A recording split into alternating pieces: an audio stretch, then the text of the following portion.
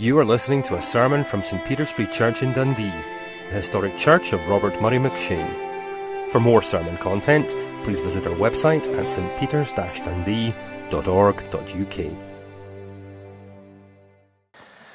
Well, let's turn again in our Bibles to Paul's letter to the Philippians, from which we've just sung in Philippians chapter 2, and I want us to read there in Philippians chapter 3, beginning to read at verse 1 through verse 15, and you'll find the passage in the Church Bible on page 1180. Page 1180 in the Church Bible. On your iPad and iPhone, you just have to find it. If you're intelligent enough to use one of these things, you're intelligent enough to find Philippians, which comes after Galatians and Ephesians. So Philippians chapter 3, and reading from verse 1, David is away, and he didn't ask me to begin the evening series in the morning, so I'll begin the evening series on Genesis 1 to 3 in the evening, and I want to do a one-off this morning. And since the pastoral groups are studying Philippians, I thought I'll take a passage from Philippians that I presume you haven't yet studied. And for those of you who are sitting there asking, no, I haven't consulted, let's study Philippians, though I usually do agree with the author. I've no memory of what the author wrote in Philippians chapter 3, and I have avoided reading him in this occasion. So let's hear God's word. Finally, my brothers, rejoice in the Lord. It is no trouble for me to write the same things to you again, and it is a safeguard for you. Watch out for those dogs, those men who do evil, those mutilators of the flesh. For it is we who are the circumcision, we who worship by the Spirit of God, who glory in Christ Jesus, and who put no confidence in the flesh. Wherever Paul went, he was dogged, excuse the pun, by people who wanted to turn Christians into Jewish Christians and insisted that alongside their faith in Christ, they would also be circumcised. The Jews usually called Gentiles dogs. And so Paul, who is naturally a Jew, turns that language round and says it's the people who want you to be circumcised who are the dogs. And he describes them not as circumcisers in verse 2, but as mutilators of the flesh. We Christians, he says, who have put our faith in Christ, who was, you remember, cut off out of the land of the living, smitten for the transgressions of his people, as Isaiah prophesied. We who belong to the Christ who was cut off for our sins. We are the real circumcision. And so he says that we are to put no confidence in the flesh, though I myself have reason for such confidence. If anyone else thinks he has reasons to put confidence in the flesh, I have more. Circumcised on the 8th day of the people of Israel, of the tribe of Benjamin, a Hebrew of Hebrews, in regard to the law, a Pharisee, as for zeal, persecuting the church, as for legalistic righteousness, or better, as for righteousness according to the law, faultless. But whatever was to my profit, I now consider loss for the sake of Christ. What is more, I consider everything a loss, compared to the surpassing greatness of knowing Christ Jesus my Lord, for whose sake I have lost all things. I consider them rubbish, that I may gain Christ, and be found in him, not having a righteousness of my own that comes from the law, but that which is through faith in Christ, the righteousness that comes from God and is by faith. I want to know Christ, and the power of his resurrection, and the fellowship of sharing in his sufferings, becoming like him in his death, and so somehow to attain to the resurrection from the dead. Not that I have already obtained all this or have already been made perfect, but I press on to take hold of that for which Christ Jesus took hold of me. Brothers, I do not consider myself yet to have taken hold of it, but one thing I do, forgetting what is behind and straining toward what is ahead, I press on toward the goal to win the prize for which God has called me heavenward in Christ Jesus. All of us who are mature should take such a view of things. I don't know whether it's the same with you in your Christian life, but over the years I've regularly found people I don't know kind of interfering in my personal space and asking the question, what is your life verse? What is your life verse?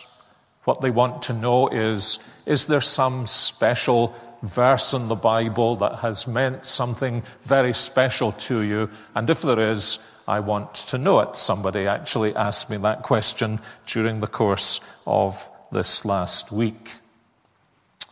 Sometimes I think to myself, no, I don't have a life verse, and even if I did have a life verse, do you think I would tell you, a total stranger to me, what that life verse actually is? And so sometimes in my whimsical moments, I've imagined eager beaver Christians bouncing up to the Apostle Paul and saying, do you have a life verse? And again, in my whimsical imagination, I imagine the Apostle Paul say, yes, I do, and you should know what it is, because I wrote it in Philippians chapter 3. Philippians chapter 3 is actually the most personal account the Apostle Paul gives of what it meant for him to become a Christian. That event, the Damascus Road event and all that surrounds it, is actually retold on 3 separate occasions in the course of the Acts of the Apostles. Paul makes various allusions to it throughout his letters. But it's only in this letter, his favorite church to which he is writing, that he goes into a little more detail about what actually happened on the inside in Paul's life when he first came to faith in the Lord Jesus Christ. And in what ways did that transform his life? And what was it that became the heartbeat of his life? And I suppose if he did have a life text, it was here in Philippians chapter 3 when he tells us that his driving ambition is now that he wants to know Jesus Christ. And in these verses, he does 3 things. First of all, he tells us what he was by nature, his past life. Then he explains to us what he came to find in Jesus Christ. And then he tells us a little in the third place about how that transformed his life by God's grace. So let's think about these 3 things from this passage. What does Paul say, first of all, about what he was by nature?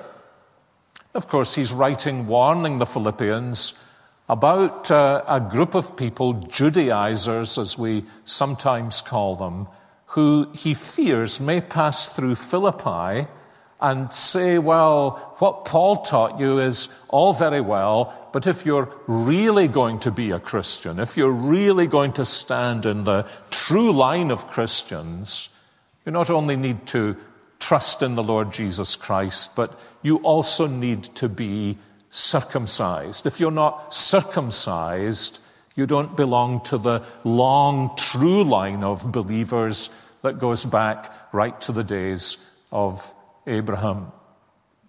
And Paul is thinking about the way in which these people focus on the flesh. They do so literally, but in a more complex way, Paul is saying what they're really doing is they're boasting on the grounds of what they have done and not on the grounds of what Jesus Christ has done for them. And as he thinks about them, he says to them, you know, if it comes to boasting, I can boast with the best of them. If it comes to boasting, I can boast with the best of them. There is nothing that they can boast in that I am not able to boast even more loudly than they are able to boast. And so he speaks about the reasons he had, before he became a believer, the reasons he had for confidence in the flesh, both in terms of his heredity and also in terms of his personal commitment. In terms of his heredity, he gives us his pedigree.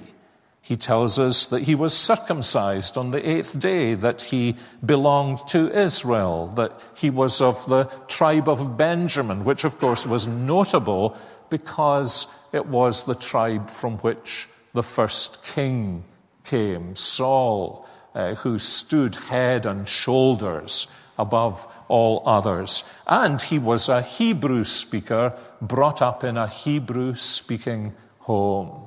If anyone is able to boast about being the real deal, he says, I can do so more.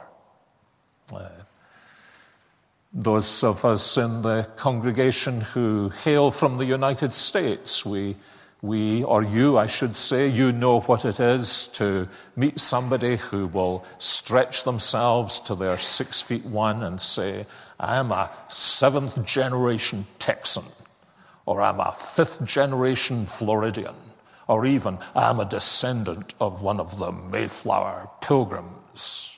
And you know what they're doing. They're trying to make you feel small, and they make themselves great. It's an accident of history that one of their ancestors was on the Mayflower, but they boast in it. They are somebody special because of their inheritance. And sometimes it doesn't seem to make any difference to pull yourself up to your 6'1" tall and say, well, I'm a 45th generation Scot. That apparently doesn't really count in the stakes. And we all know people like that, who boast in their inheritance because they believe what they have inherited, although they contributed absolutely nothing to it, makes them special. And Paul is saying, if people want to boast that way, then I can top them. My pedigree is perfect. And not just was his pedigree perfect, but his personal performance was outstanding. He says when it came down to his own personal commitments, he says, well, first of all, I became a Pharisee. And of course, as you probably know, a little like the Christian church, Judaism was divided into little denominations. And the strictest of those denominations or sects was the sect of the Pharisees. And Saul of Tarsus had deliberately chosen to become a Pharisee.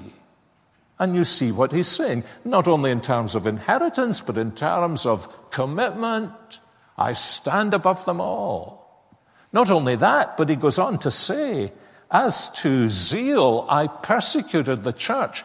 And law, do you want to talk about law and obedience to the law and living the righteous life?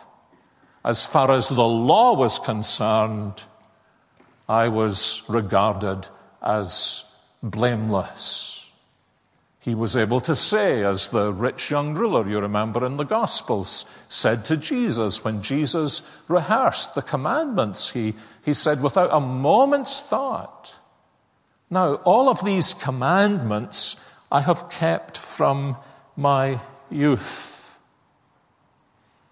But it's interesting, in the middle of all that, he has slipped in the one telltale sign that I think led him to understand that none of this counted with God.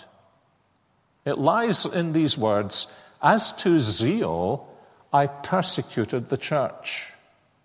Why is that so significant? It's significant for this reason. Not all Jews persecuted the church.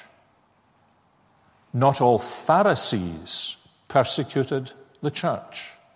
You read through the Acts of the Apostles, the early chapters of the Acts of the Apostles, and Saul of Tarsus's own theological professor, rather than persecute the church, said about the church, if this is from God, it will last. If it's not from God, it will not survive.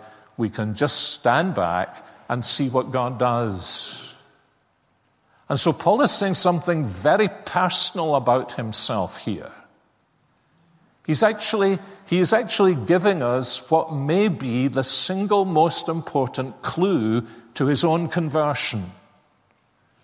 And that was, there was something in the church that brought forth an anger and a hatred. People among whom we live, they don't all persecute Christians. But from time to time, or perhaps in your case with great regularity, you bump into people who are angry about your Christian faith, angry about the gospel, angry about God. You sometimes wonder why people who don't believe in the existence of God are so angry about him. And it's not a bad thing to remember to say to them, why does this God in whom you don't seem to believe make you so angry? Could it be because you really know that he is real? And that was certainly Saul's position. I think it's actually fairly easy to show it in the pages of the New Testament. He's told us here that he was head and shoulders above everybody.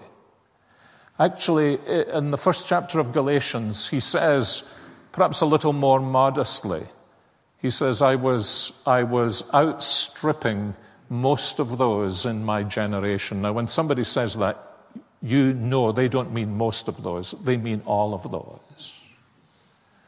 And then something happened. Luke, who was one of Paul's best friends, gives us a clue in the Acts of the Apostles. He tells us how there was a young man called Stephen arose among the early Christians. And opposition arose to Stephen, although he was full of God's grace. This is Acts 6, verse 8. He was full of God's power. He did great wonders and miraculous signs in the name of Jesus, but opposition arose to him. And it arose to him from members of the synagogue of the freedmen, as it was called, Jews of Cyrene and Alexandria, as well as the provinces of Cilicia and Asia. These men began to argue with Stephen, but they could not stand up against the wisdom or the Spirit by whom he spoke. Now, why is that significant? Well, when Luke gives you little details that seem totally irrelevant, you know they must be specially significant. The reason that's significant is this synagogue that Luke has just described in the Acts of the Apostles is almost certainly the synagogue to which Saul of Tarsus belonged. He was from Tarsus, and Tarsus was in Cilicia. You know what happens when people come to a big city from various ethnicities? They tend to huddle together. They go to the same churches. It's the place of security. It's the place where they're likely to find people who will help them. And that was happening in Jerusalem. And so you see what was happening? Here in Saul's synagogue, perhaps it was just the same number of people as we are. There was one young man. His name was Stephen. So he was obviously from outside of Jerusalem. Stephen's a Greek name. It's not a Hebrew Jewish name. He was from outside of Jerusalem. He was in this synagogue. And somehow or another, when he had opportunity to speak, he spoke about Christ And he had this extraordinary ability to use the Scriptures to show that Jesus was the Messiah. And not only that, he was full of wisdom and grace. There was something about him that shone, and what most of all shone for Saul of Tarsus was that none of his arguments seemed to be able to get the better of Stephen's use of Scripture. And I think for the very first time in his life, he discovered somebody who was actually standing above him, and his life was markedly superior to his. Paul says a very interesting thing in Romans chapter 7 about his conversion. He says, the law came to him, and he felt the power of sin reviving in him, and he realized he was dead spiritually. Now, which of the commandments would you think got right into his soul and did this to him? Well, he tells us quite specifically it was the 10th commandment. You shall not covet. Why that commandment? Why that commandment? I think because in all probability, for the first time in his life, he saw someone who was gracious, filled with Christ, could use the Scriptures in a way he couldn't, whose life showed such gracious power in it, that he was left with two alternatives. This has happened to many people down through the ages, incidentally. He was left with two alternatives. He either needed to join him in his trust in Christ, or he needed to destroy him and his influence from his life. And clearly, as the Acts of the Apostles tells us, he chose to do the latter. But in God's mercy, God had chosen that what would happen to him would be the former, and knocked him to the ground on the road to Damascus, and said, what an illuminating moment this must have been for Saul of Tarsus. Saul, don't you realize you've been persecuting me? It was me you saw in Stephen. It was me you hated in Stephen. But it's been impossible for you to kick against the goads that I've been planting into your life.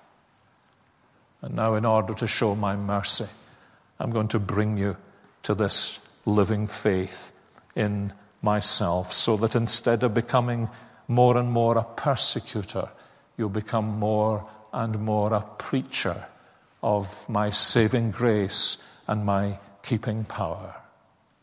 So he's telling us here what he was by nature in order to magnify before us the second thing he speaks about, and that is what he found in Christ. Do you notice how he puts it here? He says, I want to be found in Jesus Christ, and I want to know Jesus Christ, and I want to gain Jesus Christ. And now his whole horizon is filled with Christ. It's interesting, actually, that his horizon's not filled with his conversion story. His horizon is filled with the one who wrote that conversion story into his life. And he is just full of Christ. This one who wanted to destroy Stephen because he was so obviously like Christ now tells us he wants to be found in Christ. And why does he want to be found in Christ? Well, look at verse 9. He says, I want to be found in Christ, no longer having a righteousness of my own that comes from the law, but having the righteousness that comes from God and is by faith in Jesus Christ. Now, what's he saying here? He's really saying here, as long as I try to become righteous by the standards of God's law, I'm always going to fail. He actually didn't think he had failed until Stephen came along. And when Stephen came along, it was like God's light shining into his life, this Christ-likeness that exposed it was like lifting a stone and all the wee beasties suddenly appearing and scurrying around. The light of Christ in Stephen's life was like the lifted stone in Saul's soul, and all the beasties of his soul began to scurry out from the darkness. And he realized that trying to be righteous in the sight of God by keeping the law was a pathway that was doomed to failure and ultimately to spiritual disaster. But now that he was in Christ, now that he was found in Christ, he realized that he had been counted righteous with a righteousness that was not his own, but Jesus' righteousness. And here's the thing: the person who trusts in Jesus Christ for Christ's righteousness knows that from that moment onwards, he or she, listen to this, is as righteous before God as Jesus Christ himself is righteous, because the only righteousness with which I am righteous before God is Jesus Christ's righteousness. That's a stunning reality, my friends. That's such a powerful reality. It can take from our hearts all our burden of sin and guilt and shame, that we are no longer trying to climb up to that righteousness or hoping that by the end of our lives we will have attained that righteousness. But that righteousness is given to us the moment we are in Jesus Christ, the moment we trust in Jesus Christ. And this righteousness that's given to us because it's his righteousness before his Father means that I can stand before him as righteous as the Lord Jesus, not in my own righteousness according to the law, he says, but in the righteousness of Jesus Christ. I wonder if you're in the position of thinking that you've a long way to go, and you hope at the end of the day that you will have amassed enough righteousness to stand before God. And the best you're ever going to say is you hope that you'll achieve that, but you know you never will. Think of the glorious release. Think of the joy and the power of knowing that you are as secure in the presence of God as his own Son is, because his righteousness has become your righteousness as a gift, just as your sinfulness has become his judgment on the cross by his grace. And so he wants to be found in Christ so that he can have this righteousness. And he also wants to be found in Christ because he realizes that all of the privileges, all of the blessings of God's grace are to be found in Jesus Christ. He is the only fountainhead. He is the only stream of all of the blessings of the gospel and of God's goodness. And that's why he says, think about the way he describes him. He calls Christ the one in whom he has found the surpassing privilege of knowing him as his Lord. And he's straining at language. He's saying it's not just a privilege to know Christ, it's a surpassing privilege to know Christ. He says in verse 8 here, I consider everything a loss compared to the surpassing greatness of knowing Christ Jesus, my Lord. And what he means by that is that Christ has become everything to him. Christ is the one in whom he finds a righteousness that secures him before God. And Christ is one in whom he has found just a surpassingly great privilege of knowing him. It's not surprising the Apostle Paul speaks about Christ so much, boasts about Christ so much. You know the influence it has on you if you met somebody famous, somebody who had really accomplished something. You know how in your modest way you just kind of let it out from time to time that you were with so-and-so. And it's a very natural thing to boast in that. The sad thing is we're usually boasting about ourselves, aren't we? But what Paul is doing here is he's boasting about the one whom he's come to know in the gospel. And you can almost sense his Jewish lips just licking themselves as he uses this language of not just the greatness of knowing Christ, but the greatness of knowing Christ as my Lord.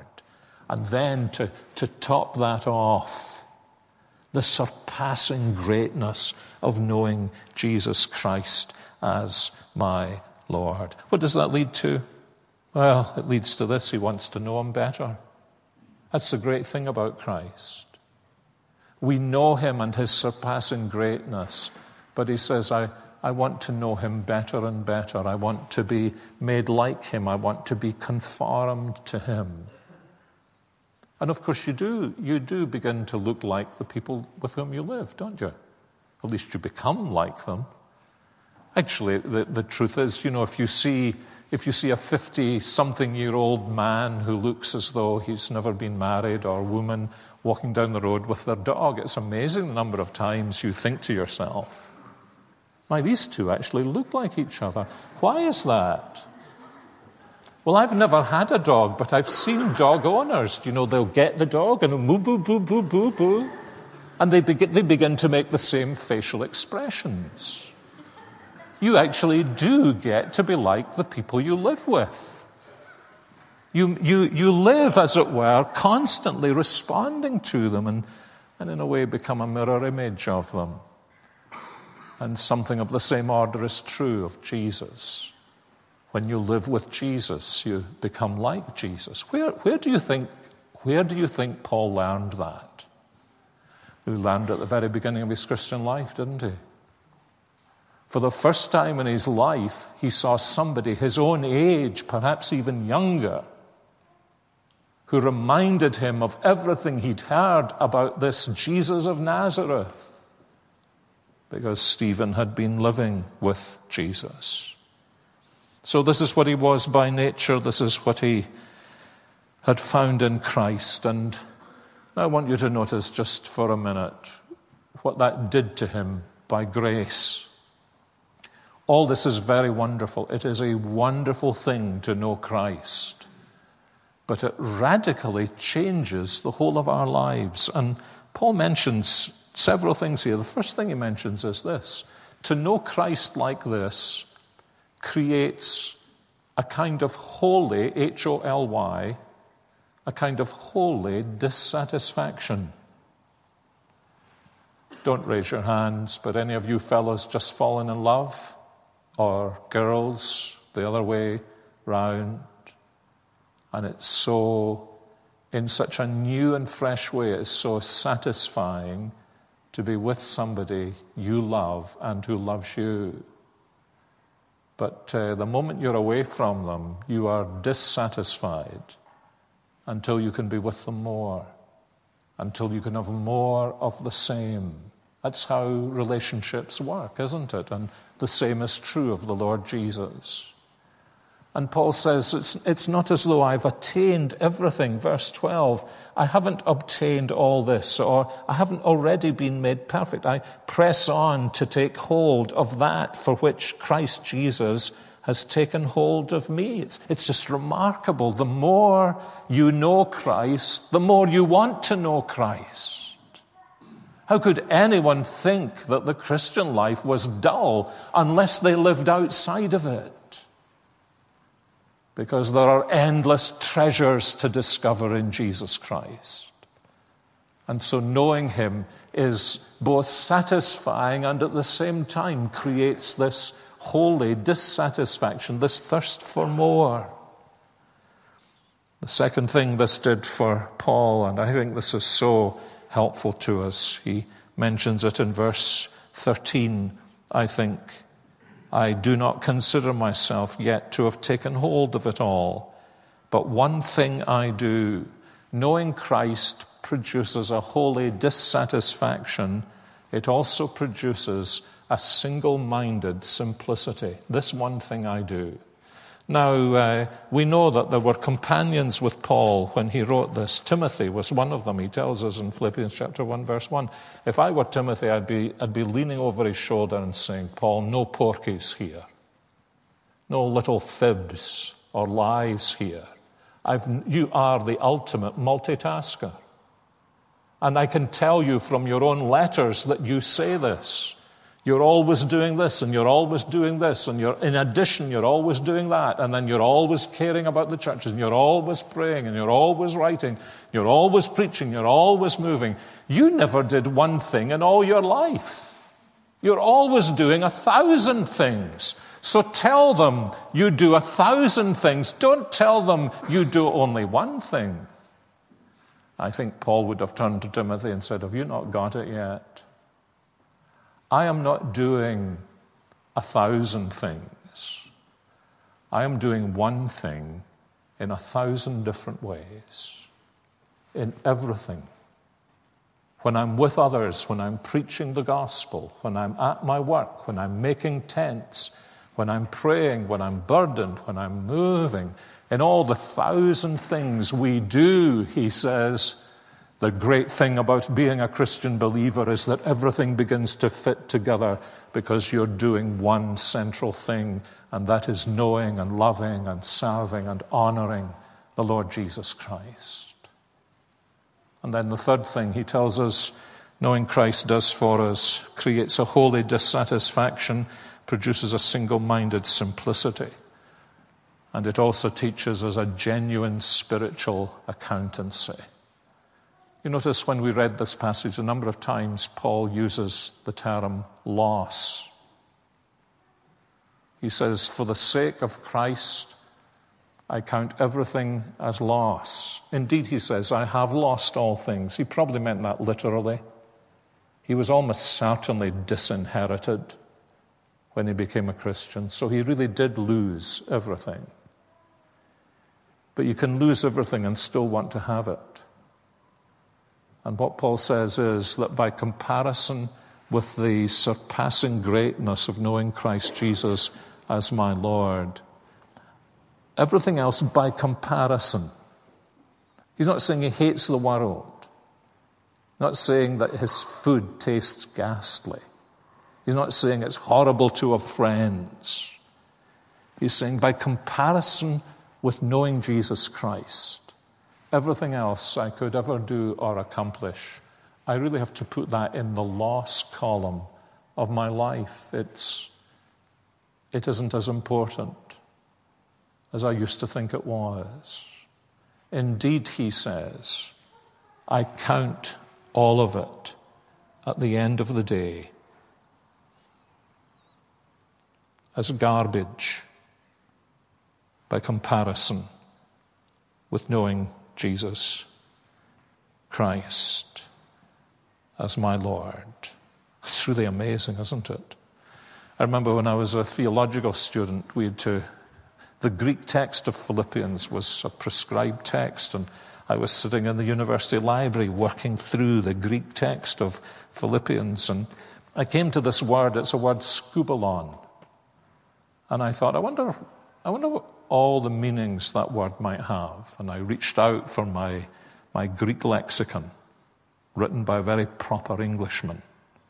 And I looked up the word skubalon and the various meanings. And then this wonderfully proper English scholar of the language of the New Testament said at the end, this word skubalon, I count all things as skubalon by comparison with the surpassing greatness of knowing Christ Jesus as my Lord. Skubalon, he said, usually translated dung. Usually translated dung, excrement. Now, how is that possible? It's not possible by looking at the world and saying, this is a horrible world, because it's a wonderful world. But he's saying, everything I can possibly accomplish in this life, everything I could possibly obtain and own in this life, by comparison with owning Jesus Christ, being found in Jesus Christ and knowing Jesus Christ, by comparison, it's an irrelevance to me. Whether I'm rich or poor, whether I'm wise or simple, whether I'm old or young, whether I achieve great things or live the most modest and ordinary of lives, I count everything as a loss by comparison with the sheer surpassing greatness of knowing Christ Jesus, my Lord. Is that where we are, my friends? Are you inside of this, or are you outside of it? Do you need refreshed in this because you once knew it and it's become clouded and distant? Isn't it interesting that Paul actually ends this little section by saying, all of us who are mature should take such a view of these things. You know, we speak about Christian maturity. What's the real mark of Christian maturity? It's that you see the surpassing greatness of Jesus Christ, that you want to know him, and that you want to know him more and more and more. Years and years ago, when our boys were small, one of them looked as though he might become a significantly good golfer and therefore furnish me with my retirement. And I took him to the Open Championship at Troon, and we followed the man who was then by far the greatest golfer in the world, Jack Nicklaus. And he wasn't doing so well, so the less than faithful began to kind of melt away. And those of us who were the true faithful ones, we would follow him to the end. And he came down from playing one of the holes. He came off the plateau green and down to the next tee. That's, for those of you who don't play golf, where you start the next hole. And he turned round, and I was standing there with my boy, he was just a small boy. I was holding his hand, I think. And Jack Nicklaus, the greatest golfer possibly in all history, looked straight into my eyes. Straight into my eyes, and they stayed there. It seemed like for an hour. But it was probably only 3 or 4 seconds. And then he seemed to come awake, as though he had been in a dream. He went like that. And I could see in his face, how do I know this man and his little boy? Where have I met them before? Am I so caught up in this game I don't realize this is the man who has meant so much to me in my life? And he shook his head, he turned on and played the rest of his round. And our little boy looked up to me and he said to me, he said, "Dad, does Jack Nicklaus know you?" And I wanted so much to say, Jack and I were at school together and I taught him everything he knows. But in honesty, I said no. I think he must have confused me with somebody else. But at the same time, I was thinking, but there is someone greater than Jack Nicklaus who knows me and whom I know, and who I trust knows you and you know him. And by comparison with that, even knowing Jack Nicklaus, it would be totally insignificant, because he is such a great Savior. So are you inside or outside? That's the question. I pray you're inside and see him in this way. Let's pray together. Lord, thank you for the surpassing greatness of knowing the Lord Jesus Christ as our Savior and Lord. We pray that our horizon too will be filled with him, and that you will help us to live for his glory. And we pray this in Jesus' name. Amen.